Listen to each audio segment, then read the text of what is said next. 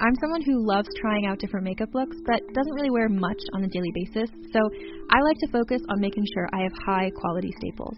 And whether you like a fresh face, full glam, or somewhere in between, you've probably seen Thrive Causemetics Viral Tubing Mascara. I've certainly seen it everywhere. You know, the one in the turquoise tube? So that mascara, along with all of Thrive Causemetics beauty products, are certified 100% vegan and cruelty-free, which I look for in makeup, and they've got excellent quality to match. And something I didn't know from all the mascara videos I've seen is that for every product sold, Thrive Causemetics donates either that same product, another product that is needed more, or a monetary donation. They've worked with over 500 nonprofits to help with a wide range of causes like supporting cancer survivors, people experiencing homelessness, education access, and so much more. Knowing that makes me feel even better about using their products. And I do enjoy using them. Like I said, I like having high quality staples, and so my favorites are products that are multi-purpose, like the Brilliant Eye Brightener. It comes in a bunch of colors, and I like using them as eyeliner, eyeshadow, and even highlighter. Thrive Causemetics is luxury beauty that gives back. Right now, you can get an exclusive 20% off your first order at thrivecausemetics.com/thrive. That's Thrive Causemetics, CAUSEMETICS.com/thrive for 20% off your first order. Contained herein are the heresies of Radolf Burntwine, erstwhile monk turned traveling medical investigator. Join me as I uncover the blasphemous truth of a plague-ridden world, that ours is not a loving God, and we are not its favored children. The Heresies of Radolf Burntwine, coming January 2nd, wherever podcasts are available. Hi, I'm Shanti. And I'm Lynx, and you're listening to Muses. Enjoy the show. How you doing? I'm great. This is exciting. It's been a while since we had a one-on-one. Just me and you. Yeah. And a cat named Chester. Yeah. Sitting beside us here. Oh, cuddly. Oh, cuddly, ready to hear a story. And this one I've been looking forward to. Well, it's taken me a while, and I think it's important just to note and to remind, because if anybody new is listening, if this is their first ever episode, well, hello and welcome. You're listening to Muses and Stuff. Yes. Podcast about wives, girlfriends, groupies, muses. Yeah. In rock and roll. So, usually, or, when we first started this podcast, it was just us reading autobiographies and then presenting them and having a discussion about these women and where they are from and how they met the rock star and what they're doing now. And then it's evolved into interviews with bands, musicians, women in music and the music industry. And then, of course, joining the network. Yeah. Rock and Roll Archaeology. And, yeah, it's been amazing. And we've done a lot of interviews recently, a lot of amazing interviews I'm so happy that we got. But so we've been releasing bi-weekly. Yes. Instead of every week. Exactly. It's a lot of work. Mm-hmm. But hopefully it's better quality, too. Yeah. And, we're hopefully going for a quality and not quantity thing at this point. Yeah. So thanks to everybody for sticking with it, and we hope you're still enjoying it, and we're still enjoying it and loving it. But today we're going to go back to some Muses' roots, and we're going to go back to an autobiography and speaking about it. Yeah. I'm really excited. This one is exciting, too, because we went on a trip. We did. A few months ago. We got to go to Graceland. We went to Graceland. And we get to hear about Graceland in this story. We definitely do. Yeah. A real insider's perspective on Graceland. So the book that I read is called A Little Thing Called Life, on loving Elvis Presley, Bruce Jenner, and songs in between by Linda Thompson. Mm-hmm.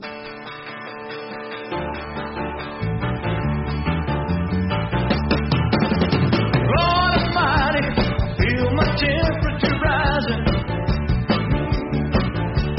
higher, higher, it's burning through to my soul. Girl, girl, girl, girl, you're gonna set me on fire.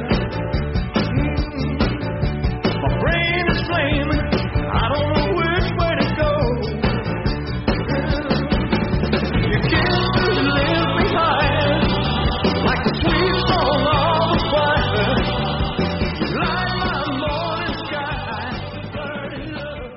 Now, I kind of knew who Linda Thompson was because of reality television. Yes. So her sons had a reality television show of their own, and they had appeared on the such television shows as The Hills, and then there's a Kardashian connection.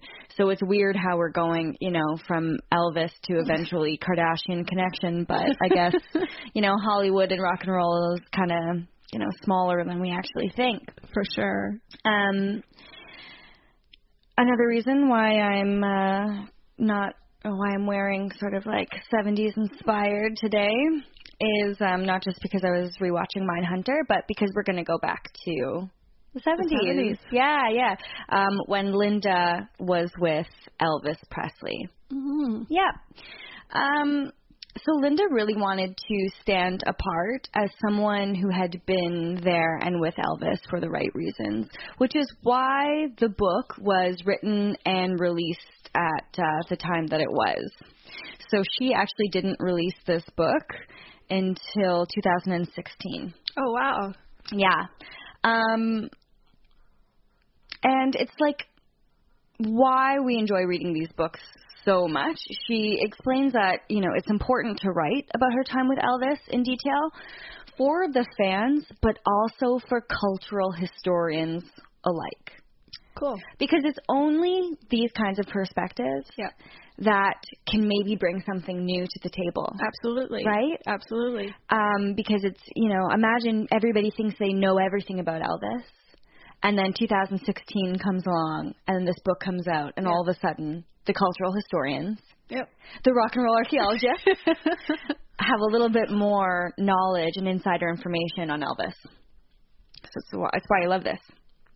Another thing that we mentioned about our trip was Linda is actually still active in music. So we had a pretty funny story told to us when we were at Sun Studio with Plez and Daniel. Yeah. And they said that Linda actually had stopped by there recently with her husband wearing like an Elvis hat or something. Yeah. Like, I love Elvis. I think they went to Graceland as well. And yeah.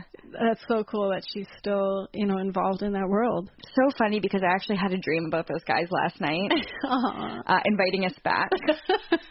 And then I was just putting on a little show today to just pass some time, whatever, and I put on Nashville. And I had to turn it off because my heart ached. Aww. Like, it's wild when you go on trips. We're so fortunate to be able to travel, but I have like a travel hangover for months after. Yeah. I have such travel blues. I know. Anyways. I know. Linda also really wanted to wait until she carved out her own way, so she waited decades so that her inclusion of the Elvis years would carry more dignity and credibility. Gotcha. That's the kind of woman she is. Yeah. She would rather wait, sort of establish herself in her own right, which she did. Yeah. And then release something, and it really was a book that really carried a lot of dignity and credibility. I like her so much more after reading the book. Like, I followed her on social media before, but I didn't really know her much outside of like just seeing pictures of her and her family. And now I'm like, oh. I know she has surprising career things that have happened that you don't realize that have happened. Oh yeah. Like she's awesome. Yeah. She says, as the adage goes, you don't really know someone unless you live with them. Only 2 women ever actually lived with Elvis. I was one of them. Yep. So, she lived with him for 4.5 years. That's a long time. Yeah, she talks about the good. She talks about the dark. He wasn't a perfect man, but of course, he was a remarkable human. She says that her honesty takes away nothing from his absolute greatness, and after 40 years of harboring his special words and deeds to herself, she was compelled to share the story. Great. So, glad there she it did. is. So, although Linda has had some pretty influential and important relationships, as you may or may not know, she was married to Bruce Jenner, now Caitlyn Jenner, having 2 sons, Brandon and Brody Jenner, but we're going to focus on her life with Elvis. Yeah. So, if you want to learn about being married to Caitlyn, then please read the book. It's so fascinating and it's wonderful, but we're going to focus on Elvis for the most part.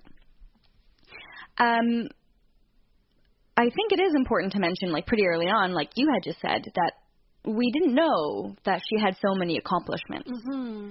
She is an accomplished poet, a lyricist, and had her own distinguished career in the music business, which includes an Academy Award nomination. Yeah, for a song from The Bodyguard. Yeah. Grammy nominations and an Emmy win. Amazing. Yeah.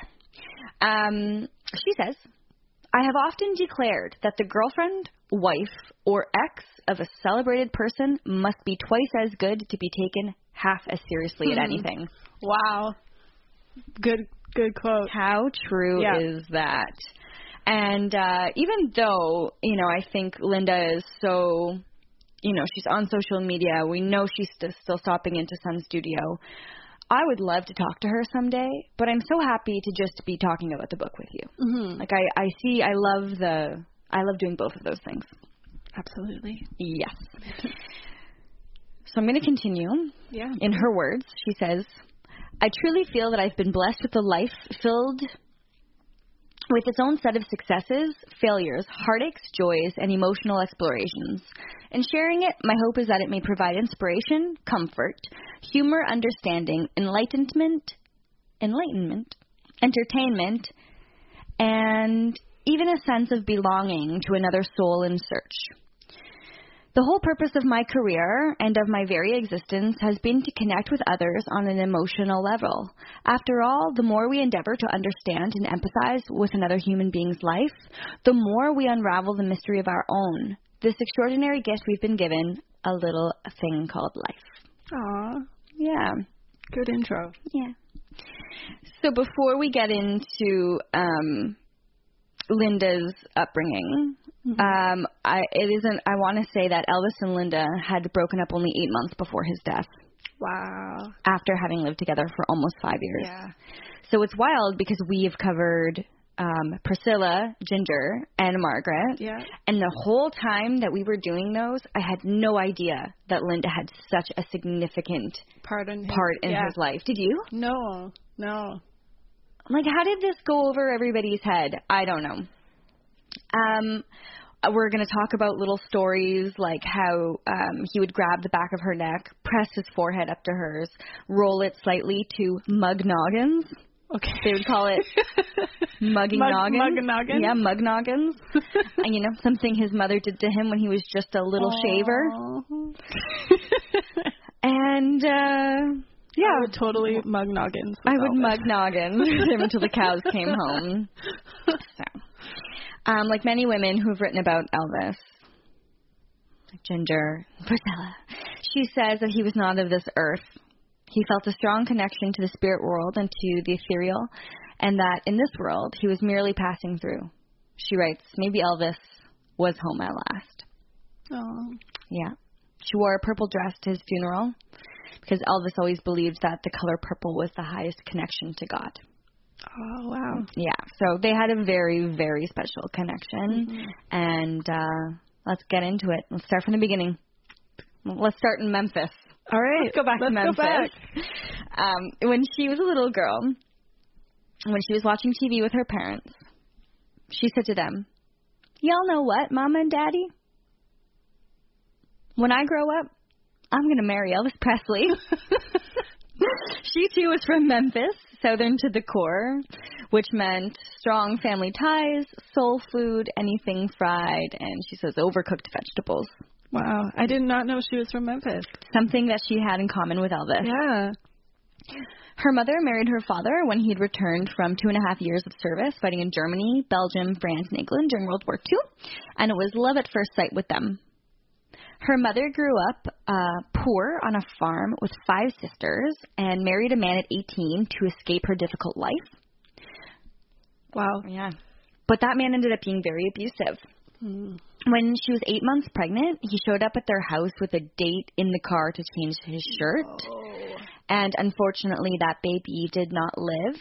The baby passed one night in her arms, which is why Linda believes that her mother was so protective of her and her brother later on. Makes sense.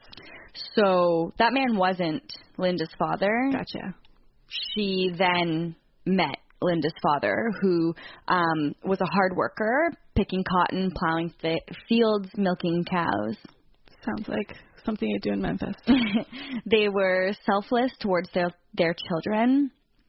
And her relationship with her mother it grew to be difficult, and grew to be more difficult when her mother lost control of her sensibilities.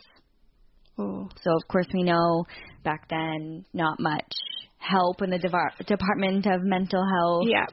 You know, trauma, abuse, which her mother most definitely suffered from. Yeah. So she said her mother would have tantrums, throw things at her father, and their money problems didn't help. Although her mother did try to instill in her that Linda should never be ashamed of being poor. So because of her mom's temperament, as a child, Linda learned to walk on eggshells as not to disrupt anything or anyone. Gotcha. Which would come into play later on during her relationship with Elvis. I see. Of her mother, Linda says, "My mother was beautiful, bright, talented, and had a wonderful sense of humor, but she seldom got to let any of those attributes fully flower. She was also incredibly kind towards animals, instructing me early on that animals were at the mercy of the world. I'm sure my animal advocacy began early, and that I was influenced by her tender teachings." So, yeah, Linda is an advocate for many things, and, you know, animals is one of those things, but it's such a story that we've heard over and over again, and it reminds me of the story that Dorothy told us about her mother. Yeah. Just that these women only had one choice. Yeah. They only had one option. Yeah. And so how could they really have that opportunity to fully flower into themselves? It's something that we take for granted, I think, For sure. as young women For sure. in 2018. Absolutely. Yeah. Of her mother, she said she also had an alto voice, and her mom seemed happiest singing or at the piano. So music was a big part of the family's life. At big family gatherings, there would be lots of singing. She actually used to go to the movies with her daddy to see Elvis. Aww. Yeah, she said that's your standard Southern upbringing. That sounds awesome. You go to the movies to watch Elvis on the big screen. Yeah. Things weren't all, hunky-dory, of course. She talks about being young, being at a park, and getting a drink of water from the fountain, and her mother stopping her and saying, "Not that one, honey. You have to drink from this one that says whites only." And her mom didn't even really know how to explain that, but that's just how things were. Yeah. And she knew that wasn't kind of right from that time. I got you. It's wild that, Linda is, posting on social media, and hopefully we can talk to her someday. And that was her reality as a child. That was not that far, that long ago. No, it wasn't. It's you're reminded of these things when you read books like this. Yeah. This is still part of people's history that are still walking around, and yeah. We make progress, but then you look at the news today and it's it's not that much progress. We could do better. Yes. Far, far better. Second now, girl. When she was a child, when she was 9, that's when she started writing poetry. So it became a very important part of her life. Yeah. Yeah. She also talks about Elvis's childhood, things that he told her. We know that Elvis is a mama's boy. Yeah. Oh, yeah. But she tells us that he actually slept in the same bed as his mama and daddy until he was 9 years old. No, 9? Yeah. Wow, such a mama's boy. Yeah. No wonder he was devastated when she passed. Yeah. When he was little, he felt that he got saved and was filled with the Holy Spirit. One day he went home and gave away pretty much all of his treasured possessions to neighborhood kids. Oh. She says that's when Elvis's legendary spirit of generosity was born. Yeah, he loved giving things away, didn't he? Yeah. But only when people didn't ask for them. Yes. Vernon, Elvis's father, told her that he believed that Jesse, Elvis's twin brother, who died at birth, was the reason why Elvis had such, character and charm and talents, that and it was Jesse's influence that was a reason for Elvis's paradoxical, dichotomous nature. Okay. The twins, Yeah. Gemini or whatever. Not that he was a Gemini. Capricorn? I'm not Elvis? sure. Birthday in January. I don't know the horoscope. I believe. Okay. I might be wrong. In high school, Linda was a goody two-shoes. She never drank or did drugs and was voted homecoming queen. She looks like a homecoming queen. I know. She's so cute. And, some of her outfits in here are so awesome that, I'm pretty sure, because I read this book in the summer, I was inspired to dress like her. Yeah. And even when we went to Graceland, I kind of wanted to have that kind of look, but I think I was so tired at the end of the trip. Oh my God, yeah. And plus it was so hot there. Yeah. Hard to just go with whatever works, at that point. She had a teacher who inspired her and encouraged her love of writing and literature, so hooray for awesome teachers. She's a homebody herself. She lived at home during university, commuting to Memphis State University, studying English Lit and theater. Amazing. Yeah. So she was in pageants. She won pageants. She won Miss Mid-South, the queen of the Mid-South Fair, and she got a scholarship by winning the West Tennessee Okra Festival that qualified her for the Miss Tennessee America. This is amazing. I know. She said, there wasn't such a stigma in pageants and stuff back then as there is now. It was a way for women to get ahead, in a world where, not every woman could. It was a way out, right? Exactly. And she put herself through university because she used the money that she won from winning 7 concurrent titles to go to school. Yeah. There was a purpose behind it. Absolutely. Mm-hmm. When she was 22 years old and at Memphis State, she dreamed of going to LA or New York to have a variety show, write sketches, or do her own musical comedy. And this is funny. This is how Southern Baptist she was. Her friend Jeanne wanted to go to TGI Fridays one night, and she replied, "Oh, we can't go in there as unescorted ladies because they serve alcohol in that establishment, and we'll look like pickup girls." Not like pickup girls. Like pickup girls. No. Oh. But Jan, bless her heart, convinced her to go into TGI Fridays unescorted. And they ran into a friend who was in the music business, bought them lunch, so they ended up getting picked up, and asked if they wanted to meet Elvis that night. Well, that's quite a pickup. Yeah. So thank goodness they were unescorted. Yeah. He was screening a movie at the Memphian Theater. That could be a typo on my part. Okay. It could be a Memphis Theater. Yeah. It could be a Memphian Theater. We're busy. It works. Even though they both had a modeling gig that night, they found substitutes. Good for them. And agreed to go meet Elvis. That's a good substitute. And in the lobby is where it happened. Yeah. Elvis was in a black suede cape with a red satin lining and black pants with a flared leg, black stage boots and big sunglasses. He came on through the door. So they didn't know he was coming in through that door, like the people that were working there. So they ended up shining a flashlight when the door was opening, and they shined it in Elvis's face. And so he was like, "What's this?" Kind of pissed. Yeah. And then I think he had a flashlight. He accidentally shone it in Linda's face. But then when he dropped the light, he saw her. He went, "Oh, excuse me. Hello, honey." And she felt his extraordinary presence immediately. He definitely had a type, too, didn't he? Oh, what's that? Just beautiful. I feel like Linda and Priscilla have a similar thing going on, and Ginger, for sure. Oh, just like fucking naturally gorgeous? Yeah. Young?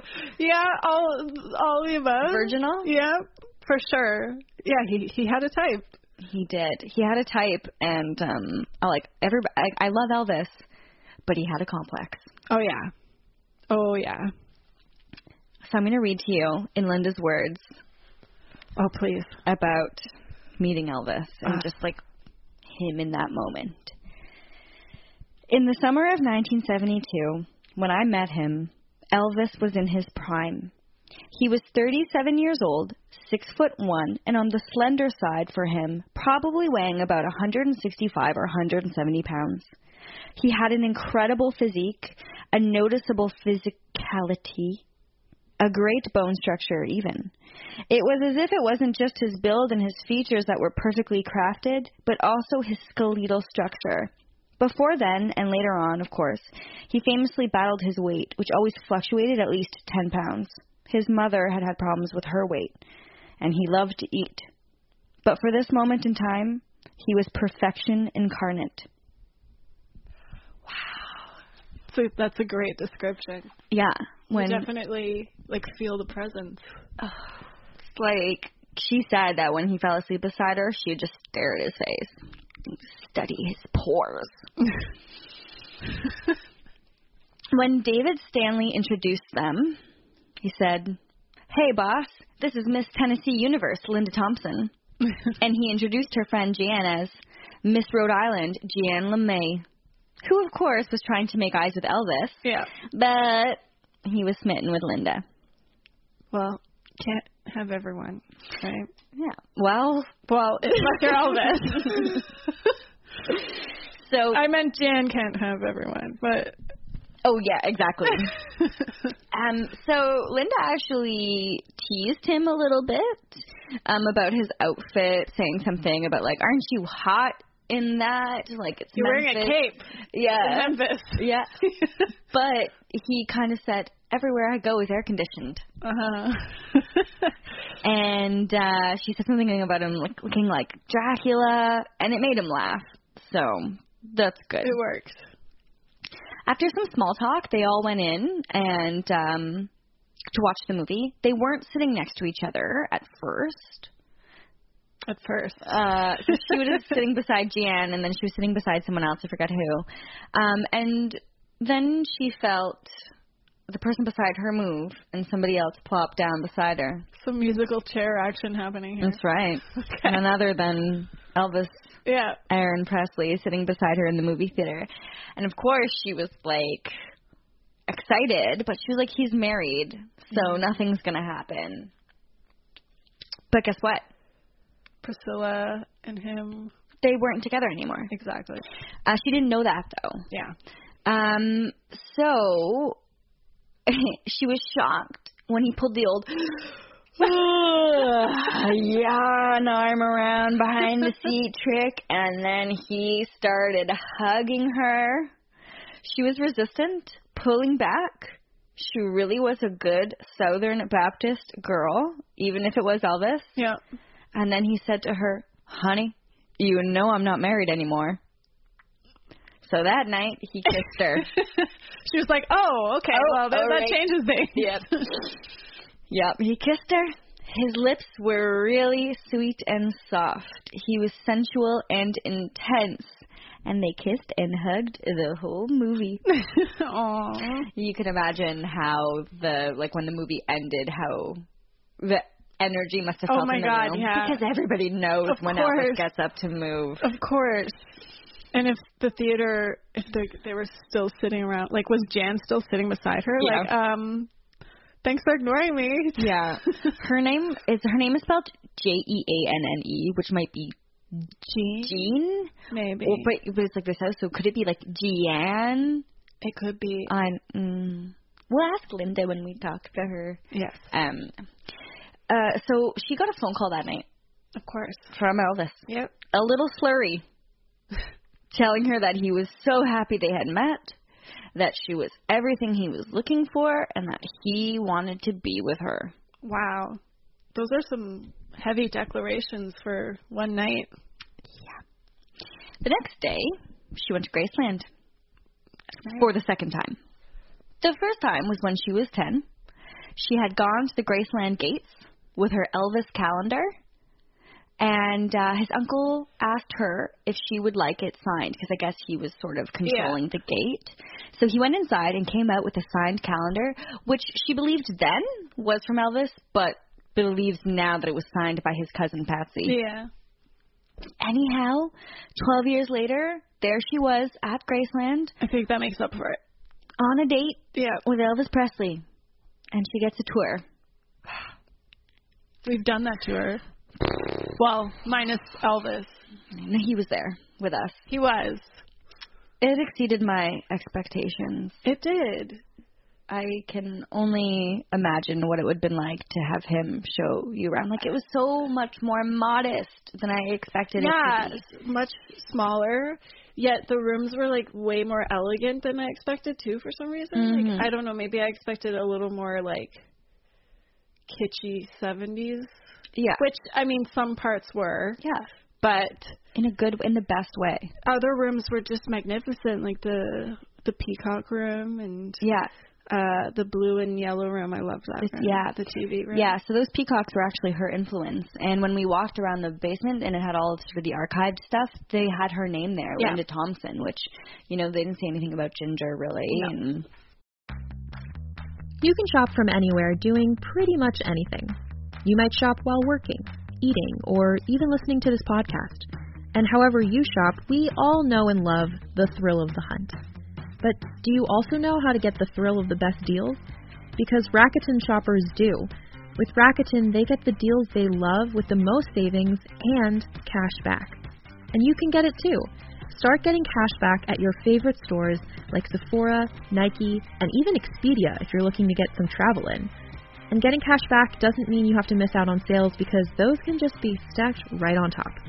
It's easy to use and based on a simple idea. Stores pay Rakuten for sending them shoppers, and Rakuten shares the money with you as cash back through PayPal or check. Download the free Rakuten app and never miss a deal. Or go to Rakuten.com to start getting the most bang for your buck. That's Rakuten.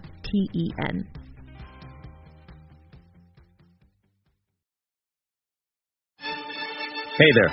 Ever wonder what happens to all those amazing screenplays that never make it to the big screen? Well, wonder no more. Welcome to Table Read Podcast, where we bring those undiscovered gems to life. Picture this, talented actors giving incredible performances with the occasional laugh or blooper thrown in, produced by award-winning pros. From drama to comedy, TV pilots to feature films, there's something for everyone. And guess what? We release new episodes every week, so don't forget to hit that subscribe button. Table Read Podcast, where great stories finally get their chance to shine.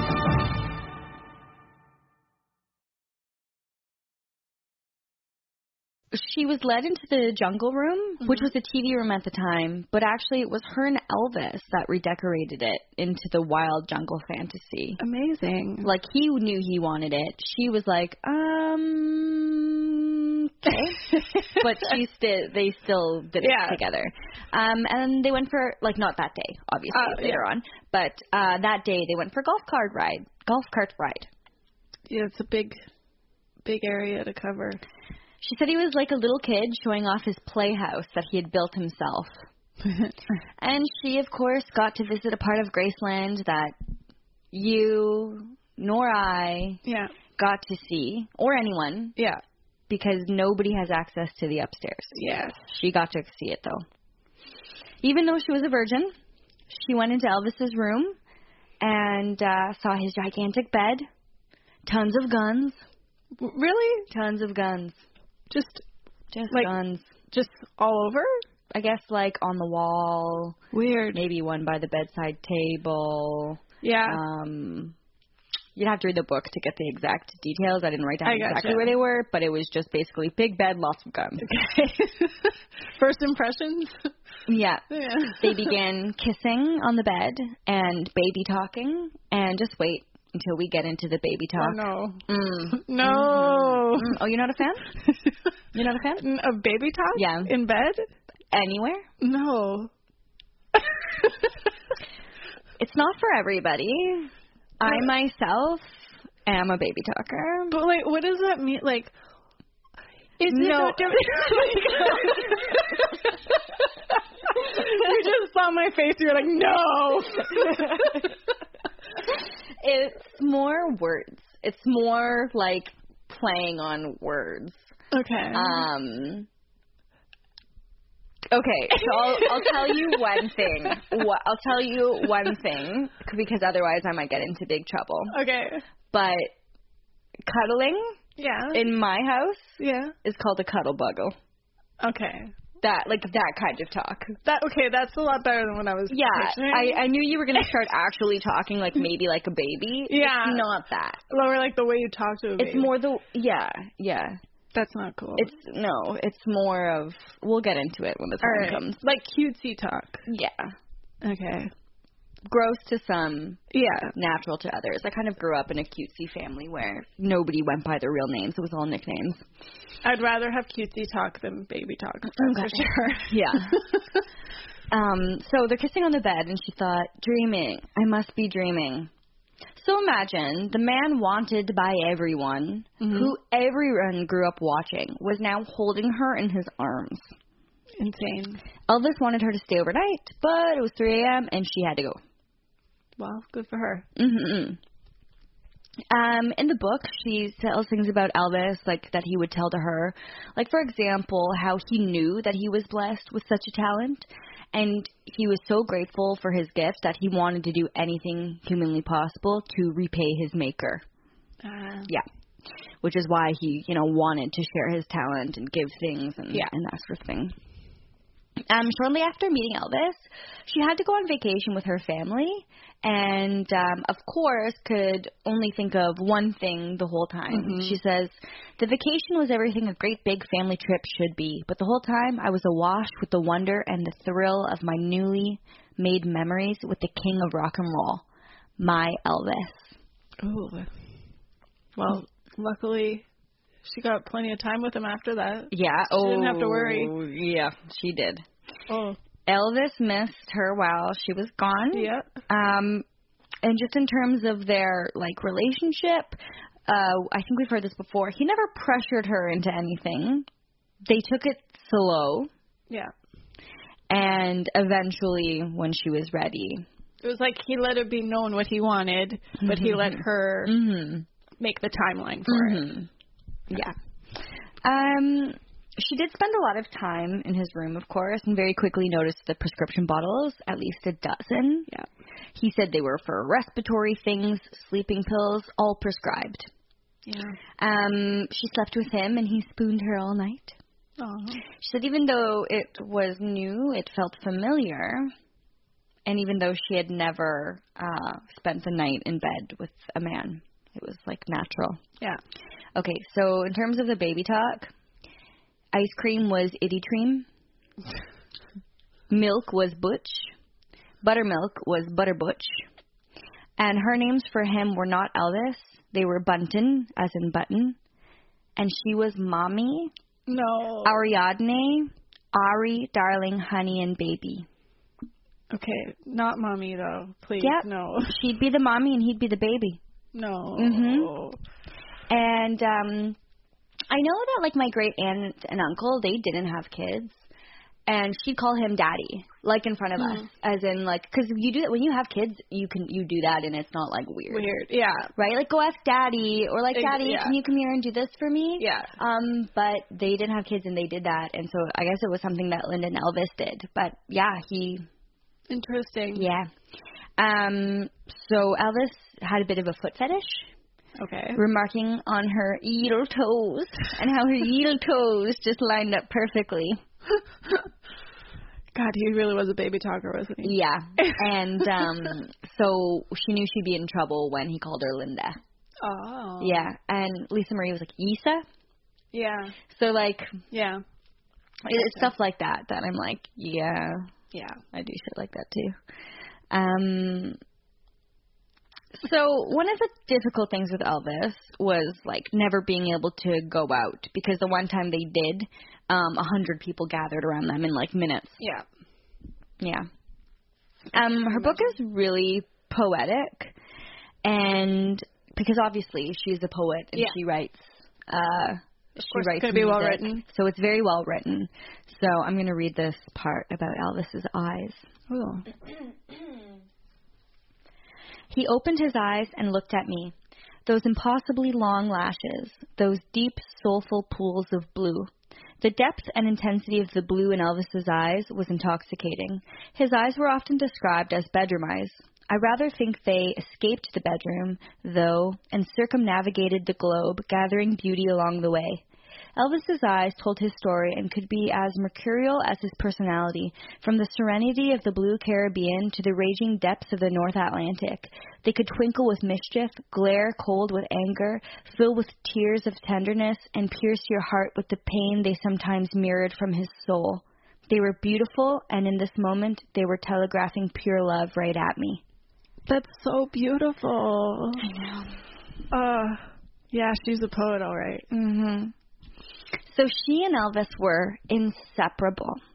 So inseparable that for the first year of the 4.5 years they were together 24/7, except for the times he was out buying presents for her.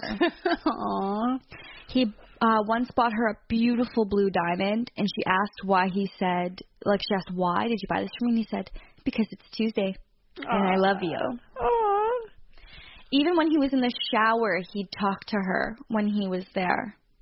He really needed, 24-hour attention, too, put on him, huh?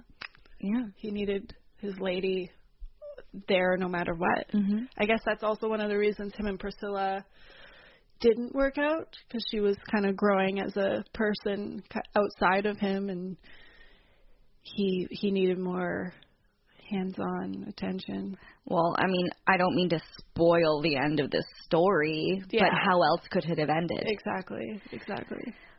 Yeah. She would sit on the side of the stage and watch him perform. She said that he was never more himself than when he was on the stage. To this day, he's the best entertainer she's ever seen. And Elvis, the world's most famous rock star, he was her first and truest love. Aww.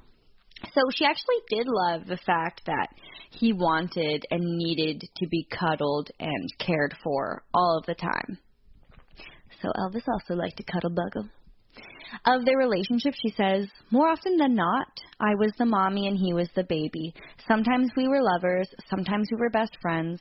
We were all things to each other at one time or another. And Elvis was always, always everything to me. So she was willingly selfless in her devotion to him. Yeah. So, of course, similarities between some of the women and similarities between her and Ginger. One of the things that stuck out was how he told both women that his mother told him he should marry a brown-eyed girl because blue-eyed girls can't be trusted. He told both those girls that. They have both that story in their book. She had a special relationship with Lisa Marie. The first time they met was pretty sweet. At first, Lisa Marie was sort of like, a cat, sort of like not coming out quite right away. But Linda's hair was so long, and she was sitting outside by the pool, and she had her hair draped on the back of a pool chair. Yeah. And Lisa came up to her and asked if she could brush it. Aww. So Lisa brushed her hair, and that's how they kind of bonded. That's so sweet. Yeah, and like many of the other women, Linda has a chapter called, not that they have the exact same chapter named this, but Linda has a chapter called The Other Elvis. And you can imagine what that meant. Yes. One of the first instances where she saw Elvis rage was when she was trying to get all of the men straight in Elvis's entourage, and she referred to one of the men as the good-looking guy, Sonny. Uh-oh. Sonny's the good-looking guy, right? And this set Elvis off. Uh-oh. He yelled at her and said something like, "Don't you ever tell me you think another guy is good-looking." Wow. They got into fights about his guns. Once he shot one and the bullet almost hit her because it went through 2 walls. What? She yelled at him. He threatened to send her home. And then he profusely apologized, as he usually does. Yeah. Now, we know that Elvis's highs and lows come from the mostly prescribed pills he was taking. But she also says how, there were pills that weren't exactly prescribed, but like somehow there. When he went to the dentist, and he went to the dentist regularly, he was allowed free range of the medicine cabinet. Wow. Elvis watched porn. Oh, yeah? Did you know that? I did not know that. Yep. So, one time, he asked Linda, "Honey, have you ever seen a porn movie?" I'm guessing she hadn't. "You mean a pornographic movie?" I asked. "No, of course not." Well, Would you watch one with me? I don't know. Is it sexy? Yes, very sexy. So he put on The Devil in Miss Jones, and we settled in to watch. I was so innocent and naive that it didn't take long for me to be shocked. She doesn't have any clothes on, I said. Oh, my God, you can see her. You can see everything. Look. Oh my God. You can practically see all the way up her tonsils. Is it legal for people to get naked and do things on camera like that? Can't they be arrested for this? That's got to be illegal, isn't it? It doesn't sound like the sexiest time for Linda. No. So, of course, Elvis started laughing at that, and so maybe, that wasn't their thing. No. But, again, if Elvis put on porno, I'd say you betcha. The way she saw their relationship, Elvis needed her, and she loved being needed by him. Before remote controls for televisions, she would get up and change the channels for him whenever she wanted it changed.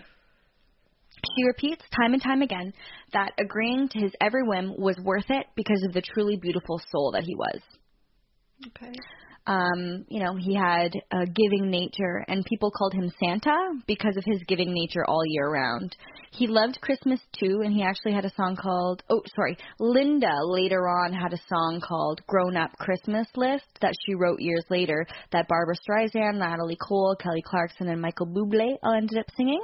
And she only wishes that, Elvis could have been able to hear it and even record some of her songs. That would have been something. Yeah, he actually did, when she gave him a book of poetry years later, say that he would record them into music, and she said, no, these are just private for us. That's nice. And speaking of more gifts, Elvis designed a ring for her and told her that one day it would be their engagement ring when the time was right. Wow. He was very committed. Speaking of committed, let's talk about Priscilla for a second. Linda, didn't have that much exposure to Priscilla during her time with Elvis, but writes about their first encounter. It was at a parent meeting, like a school parent meeting, and both parents had to be there. So Linda went with Elvis, but waited in the car. He didn't really prep her for meeting Lisa Marie, but he did tell her not to wear all of her rings when meeting Priscilla because he didn't give Priscilla nearly as much jewelry and didn't want her to feel bad. Aw. Well, I guess that's nice that Elvis was still thinking about Priscilla's feelings. I guess. But, why didn't Priscilla get all of the rings? I don't know. Priscilla wanted to meet Linda after the conference, which ended up being a cordial meeting. She said it was nice to meet Linda, and she appreciated her looking out for Lisa Marie.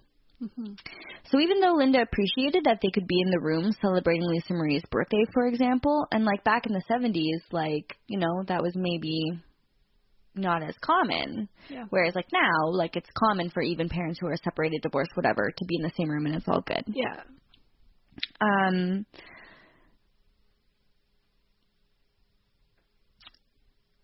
Oh, yeah. Okay. So she said that even though it was cordial, one day Lisa Marie did tell Linda, my mommy doesn't like you very much. Oh. My mommy says it's because when she was married to my daddy, he didn't take her anywhere. But my daddy takes you everywhere.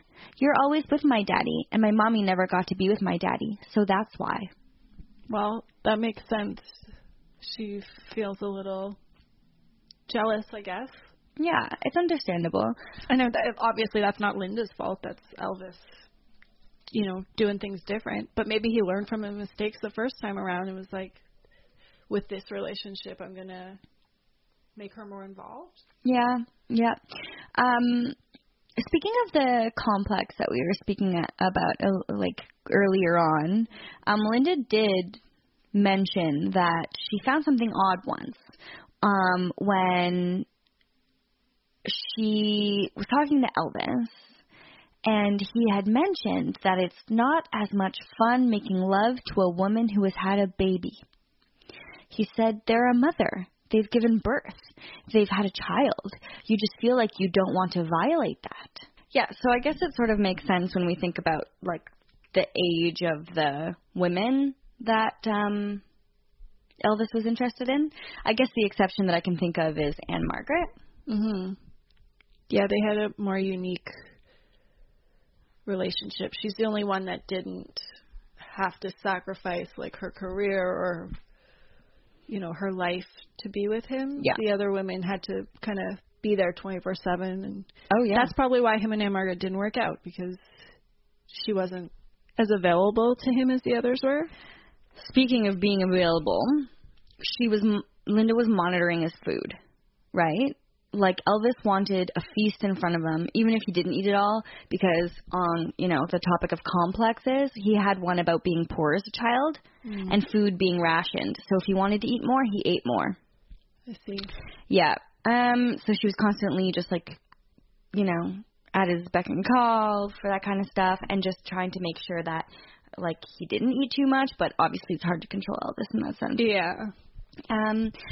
She mastered his peanut butter and banana sandwiches, and she includes the recipe on page 86. Wow. If you guys want to make one for dinner tonight. Have you ever had a Elvis sandwich? A peanut butter and banana sandwich? Yeah.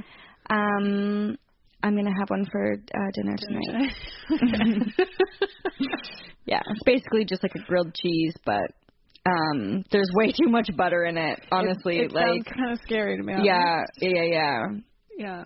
Do you know how much butter is in? I don't, but a stick. No. Like I don't think like a big thing, but like a stick of butter. Okay. Yeah. Still too much. Still too much. She said that she cut back the butter as much as she could without incurring Elvis's wrath, but he never let her eliminate it too much. A stick of butter. Yeah. So, as their relationship went on, his moods were more erratic and drugs took on a larger role. Yeah. It's a story that we know well. Yep. He was never an easy man to control, but she kept an eye on him as best as she could.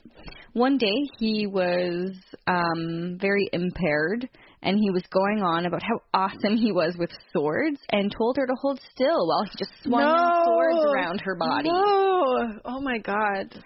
Which, she let him do, but never again. Yeah.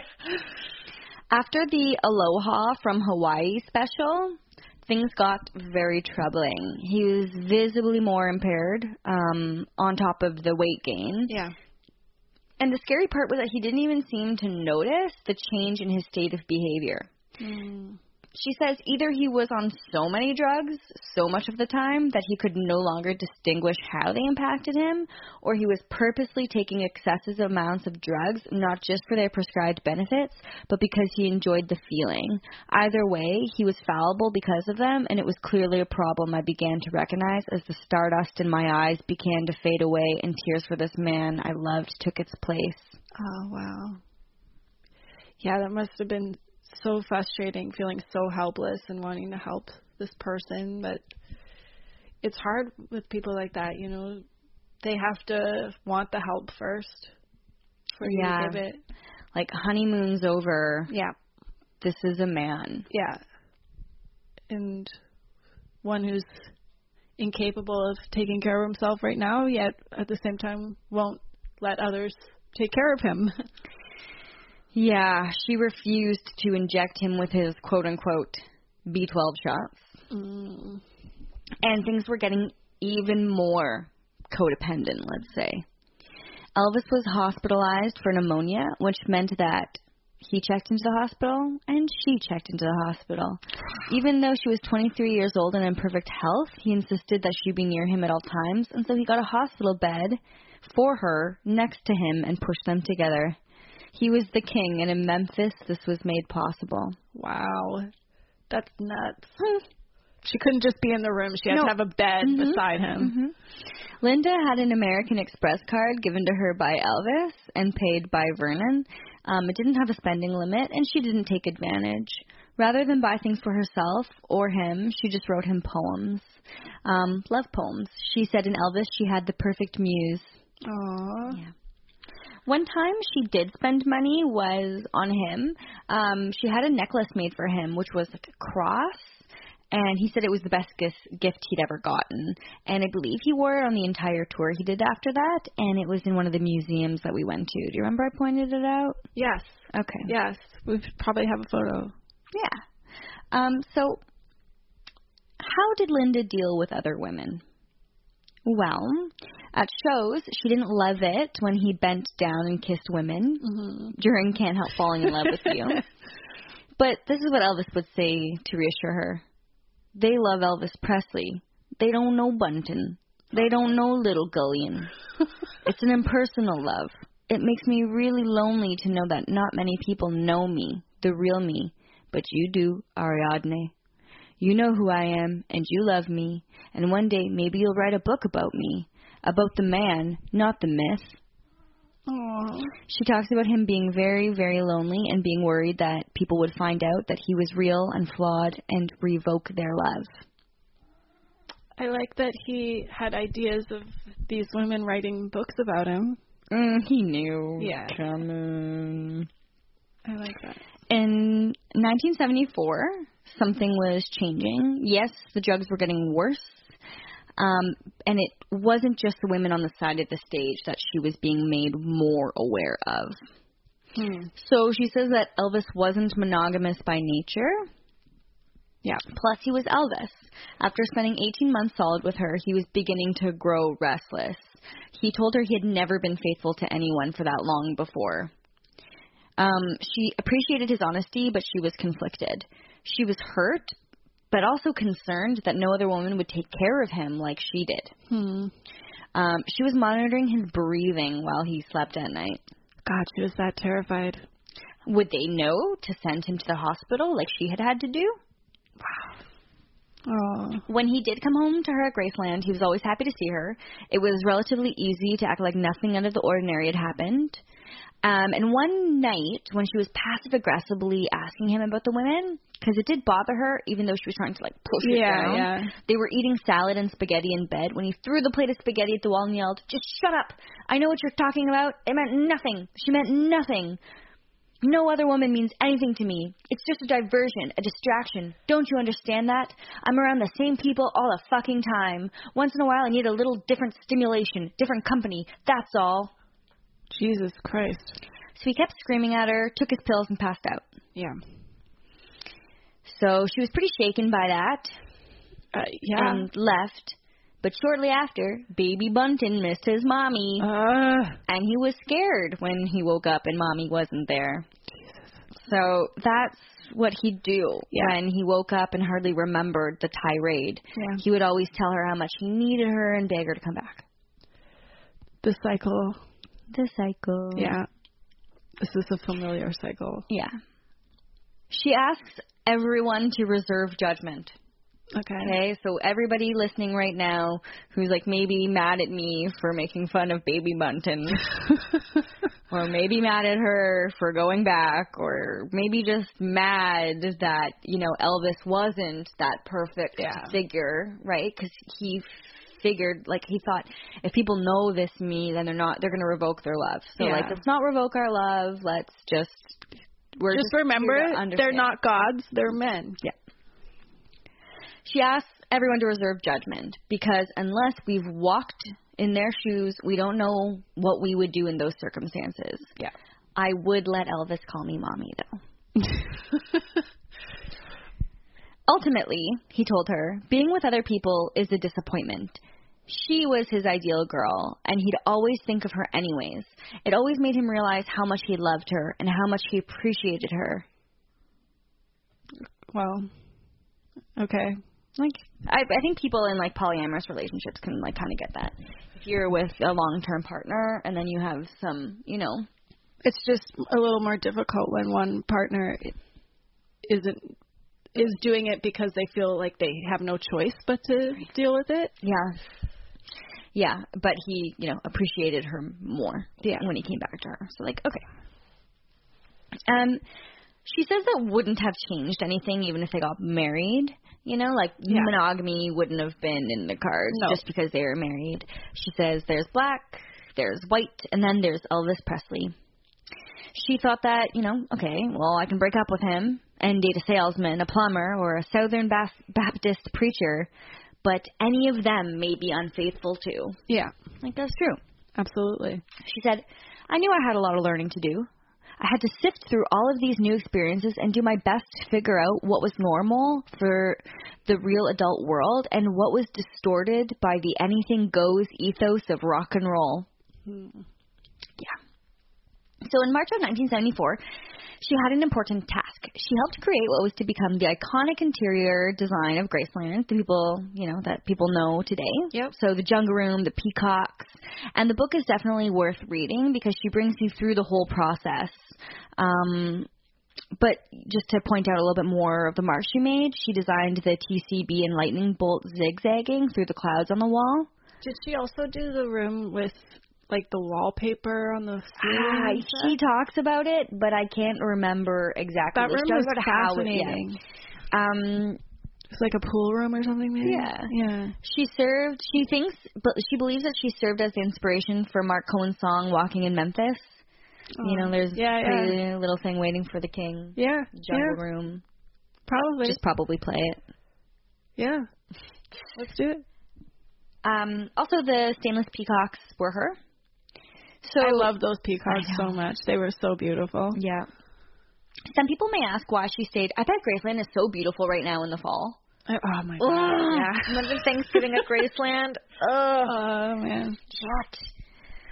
Okay. All year, like every season, it must be something special. Some kind of magic. I wonder what they do at Christmas. Like, do they put lights up and everything? I bet they do. Oh. Because Elvis loved Christmas. Yeah. Some people may ask why she stayed with Elvis despite the open relationship, despite the drug abuse. She says, I loved him. I stayed because I couldn't imagine my life without him. I stayed because the devil you know is better than the one you don't. And most of all, I stayed because I knew how much he needed me, whether he always knew it or not. And you hope for the best. You hope they're going to change or, realize they're going too hard or whatever. I can understand. Yeah. Regarding his acting career, Linda has something to say about it. That he had Marlon Brando potential, wanted to be, more of that type. He was in the works of starring opposite Barbra Streisand in A Star Is Born. He had so many amazing opportunities that the old Poopy Pants, was not into. So Poopy Pants said that Elvis had an image to uphold, and that this movie would portray him as a loser, and so he couldn't do that just in case. And so the part, of course, went to Chris Christopherson. Yeah, big hit. Yeah. So one activity that you might not know that Elvis enjoyed was going to the Memphis Funeral Home. Yeah, I never would have guessed that one. He had a fascination with death. He just liked going and looking at the dead body? He did. And so Linda would not accompany him on these occasions, but she would stay in the car. Who knew that he had such a morbid pastime? That's so bizarre. That's why I love these books. Yeah.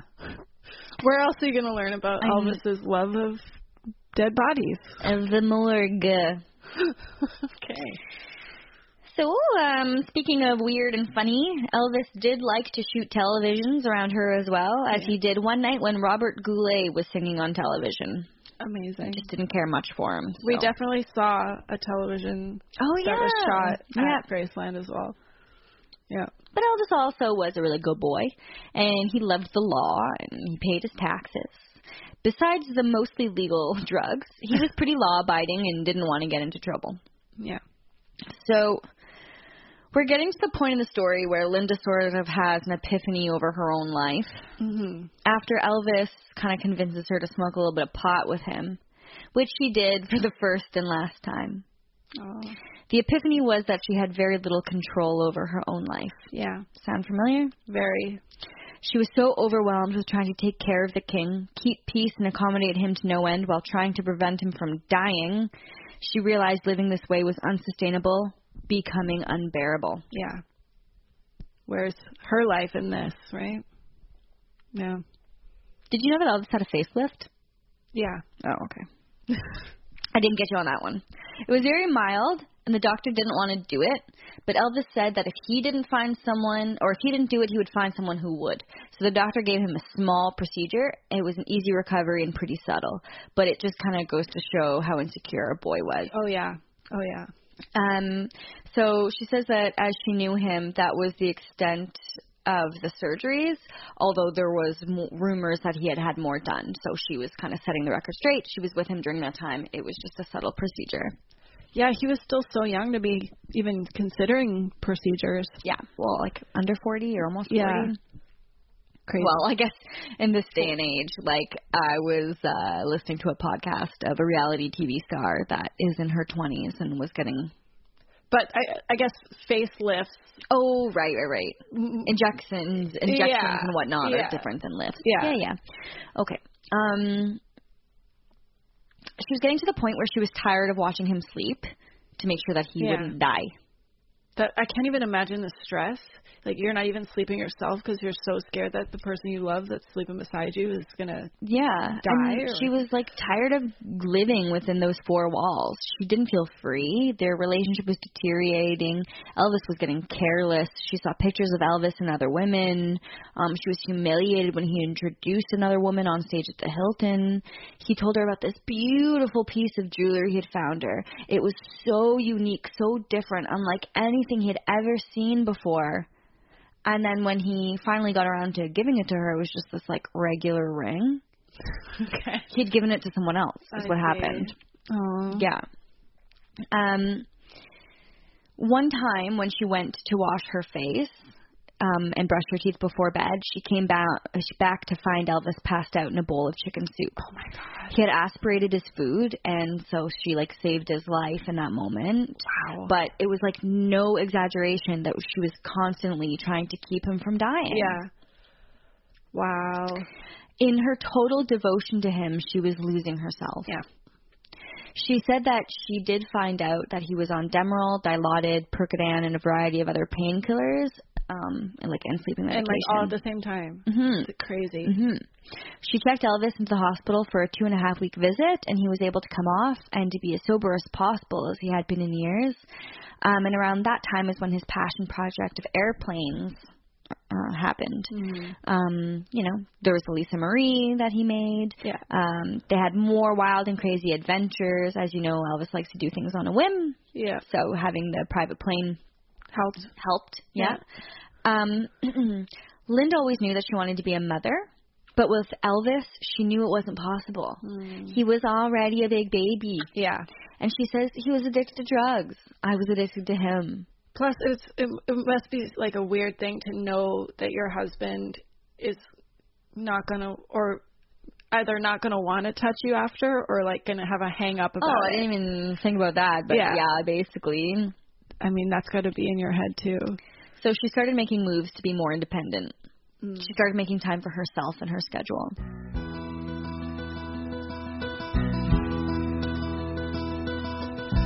I see a change is coming to our lives. It's not the same as it used to be. And it's not too late to realize our mistake. We're just not right for each other.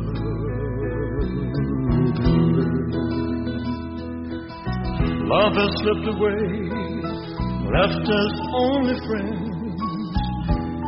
We almost seem like strangers.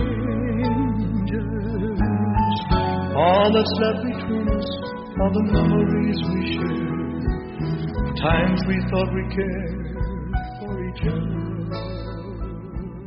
She eventually came to the bittersweet realization that there is life after Elvis Presley. Yeah.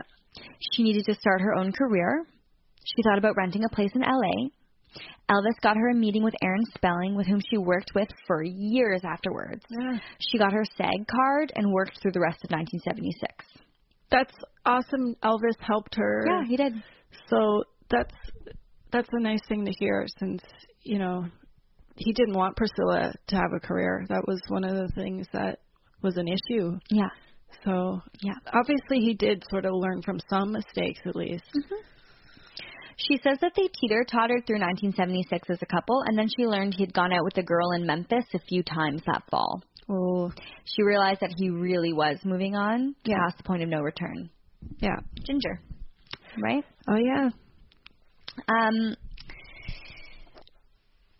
Enter Ginger. Yeah, enter Ginger. And do you remember that story I told from Ginger's book about the switcheroo?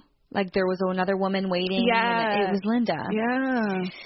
So she writes, he was right. I was tired of being on the road, of waking up past noon every day, most of all of his attempts to deceive me and to deceive himself. I was worn weary of trying to always be the understanding, strong, forgiving, loving, self-sacrificing martyr. It no longer fit me.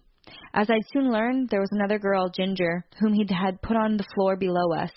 At that very moment, she was in a holding pattern, waiting for him to bring her up when I left.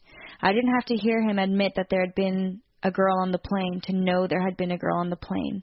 And this time, I wasn't going to pretend otherwise. Yeah. Yeah. Good for Linda. Yeah. Yeah. So from there, she sort of moved her things out of Graceland. You know, she says that Elvis had a tremendous capacity to love. He loved women and we loved him. Mm-hmm. But from there, she was living in LA, wanting to pursue her own life and career. She lived in a 2-bedroom apartment furnished with Elvis's furniture. Aww. And their memories from their time together. Elvis offered to give her money to buy a business, anything she wanted, and she told him she loved him and she was grateful for him and their time together. He told her to let her know if she ever needed anything, and so that he was just always still so generous after. That's amazing. In 1977, she landed a role in Hee Haw, a show that her and Elvis watched together. Mm-hmm. She began to sell her poems, which were being made into songs, and that year got her first royalty check. Go Linda.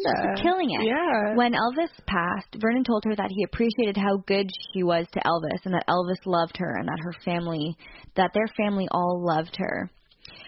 She actually got the news of his passing, which we know wasn't too shortly after the breakup and meeting Ginger, from Lisa Marie. Wow. Lisa called her. Wow. Lisa? Like Little Lisa? Little Lisa. Oh, my Still goodness. a child called her. Wow. Yeah, and told her.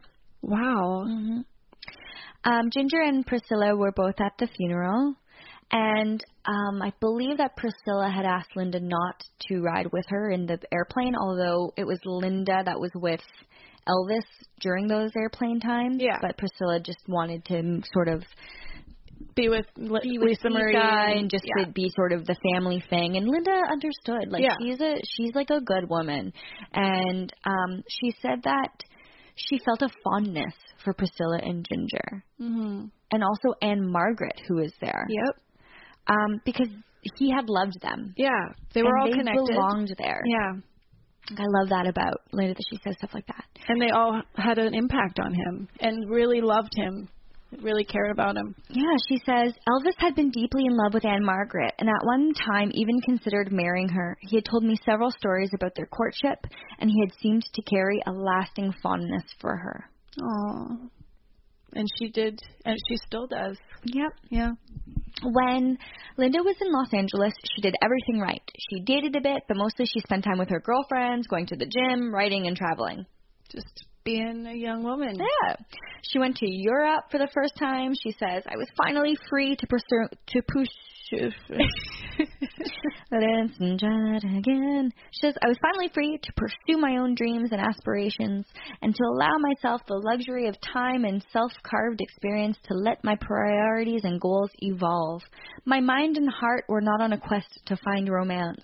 It was a time for my broken heart to heal enough to even be receptive to another love. Wow. Yeah. So she was on an episode of Starsky and Hutch, appeared several times on Aaron's spelling show, Vegas, and worked on her blossoming songwriting career. Yeah.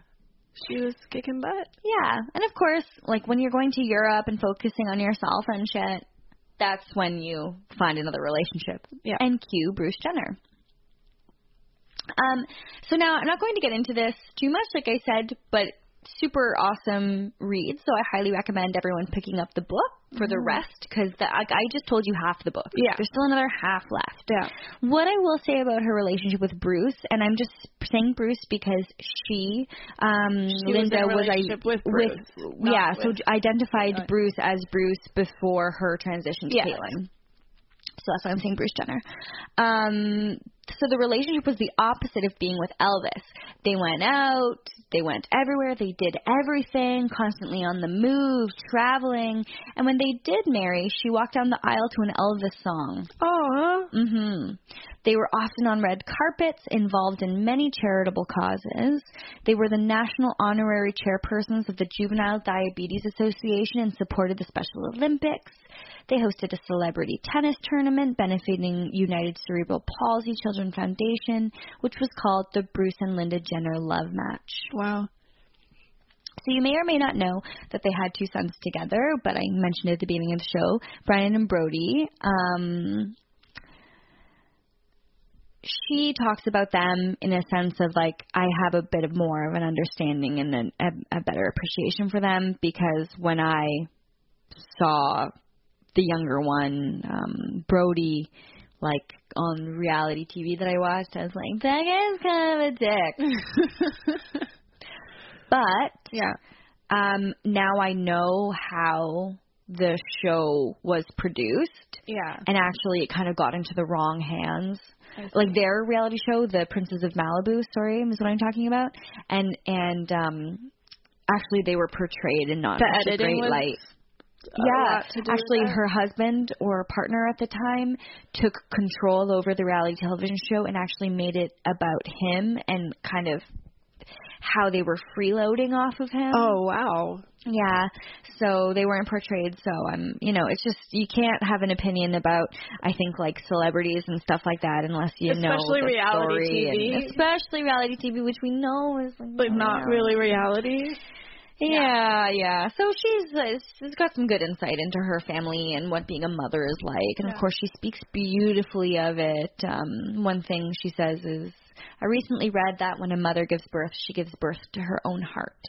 She loved being a mother. And they're all really active on social media. You know, you can tell they're all really close. And she's a grandmother. Yeah. Actually, another funny little rock and roll connection is that her son Brandon married a woman named Leah, who is the daughter of Don Felder of the Eagles. No way. Yeah. My favorite Eagle. Small world. Yeah. Small rock and roll world. Yeah. So Linda's been nominated for, a song that she wrote at the Academy Awards. Yep. She and her husband had discovered Celine Dion because her husband after Bruce was in the music business. Her close friends included Barbra Streisand and Lionel Richie. She won a Primetime Emmy Award for a song, in the Best Original Song category. Like she is a grateful and kind of like humble person who just loves her life. It's awesome. I'm so glad you read this and are covering it. I did too. Yeah. I'm really glad too. So I'll just finish off with this. Oh, David was the husband that she had been in a relationship with, and that's a really fascinating relationship too. That I recommend people to pick up the book to I'll definitely read about pick this that. book up and finish the story as well. Yeah. She says, I have traveled all over the world, sometimes with my sons and their loves, sometimes with my brother Sam and sister-in-law Louise, with my nieces with friends, and sometimes with a boyfriend. I can make my own decisions about how many dogs I wish to have, as silly as that may sound. After all, my dogs have been my most faithful and devoted companions for many years, giving me great joy and gratification. I have 50 fruit trees on my property, and I make apricot and plum jam as well as citrus marmalade every year to give out as Christmas presents and on other occasions for my friends and family. It is a gift made with love, time, and energy. Those are the best gifts we can give or receive.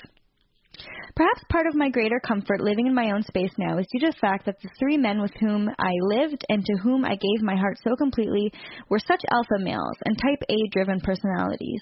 I played my own willing part in adapting my life primarily around theirs with no residual regret.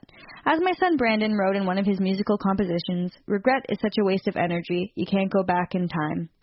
It is my hope and humble prayer that sharing my life's extraordinary journey and my heart's deepest emotions in these pages might result in a sense of connectivity for all of us who live and breathe. For no matter how rarefied our experiences as human beings, we share more commonalities than differences. Wow. Mm-hmm. That actually reminded me, I watched a great documentary recently on Jane Fonda, and she talks about like the men that she was with, and all of them,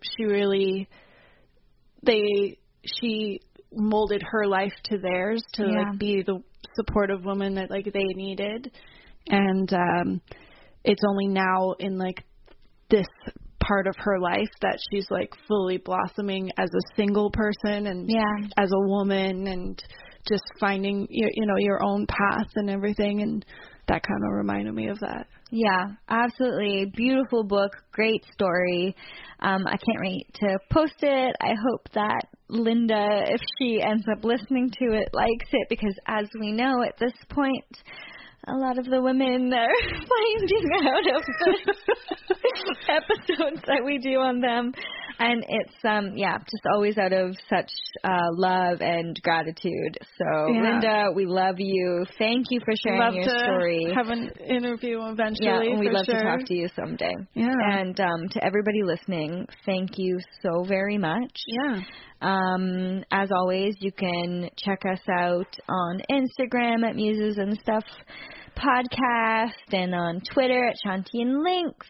And go over to our network, Rock and Roll Archaeology. Make a donation to the Patreon account. In the spirit of Elvis, in the spirit of giving. Yes.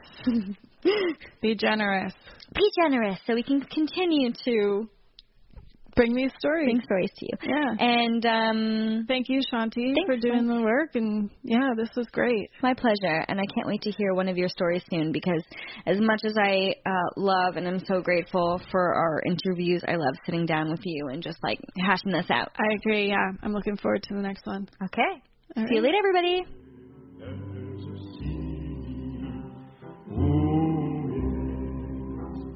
There will be peace in the valley for me someday.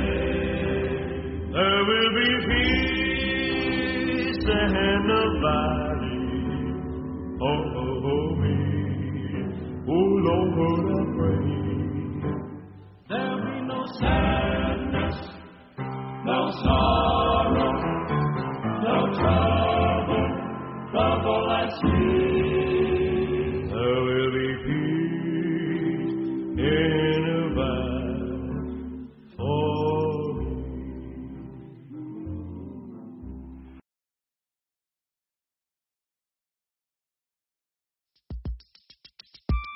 Have you ever watched a futuristic sci-fi movie and wondered, but wait, could any of this really happen? And will I live long enough to see it? That's what our show Hypothetical is about. I'm Carrie Bechet, and on this podcast, we ask what-if questions about the future. Like, what if we could read minds? What if the world's digital data was erased all at once? What would happen if the Yellowstone supervolcano erupted? Then we explore that question two ways, through speculative science fiction and through dialogue with brilliant scientists. The result is a genre-bending narrative that's interwoven with real facts provided by literal geniuses. And, spoiler alert, a lot of the science fiction out there, it's not nearly as far-fetched as you might think. Come, time travel with me into the future on Hypothetical. New episodes on Tuesdays, available on all your favorite podcast apps. Just search Hypothetical. That's HYPERTHETICAL.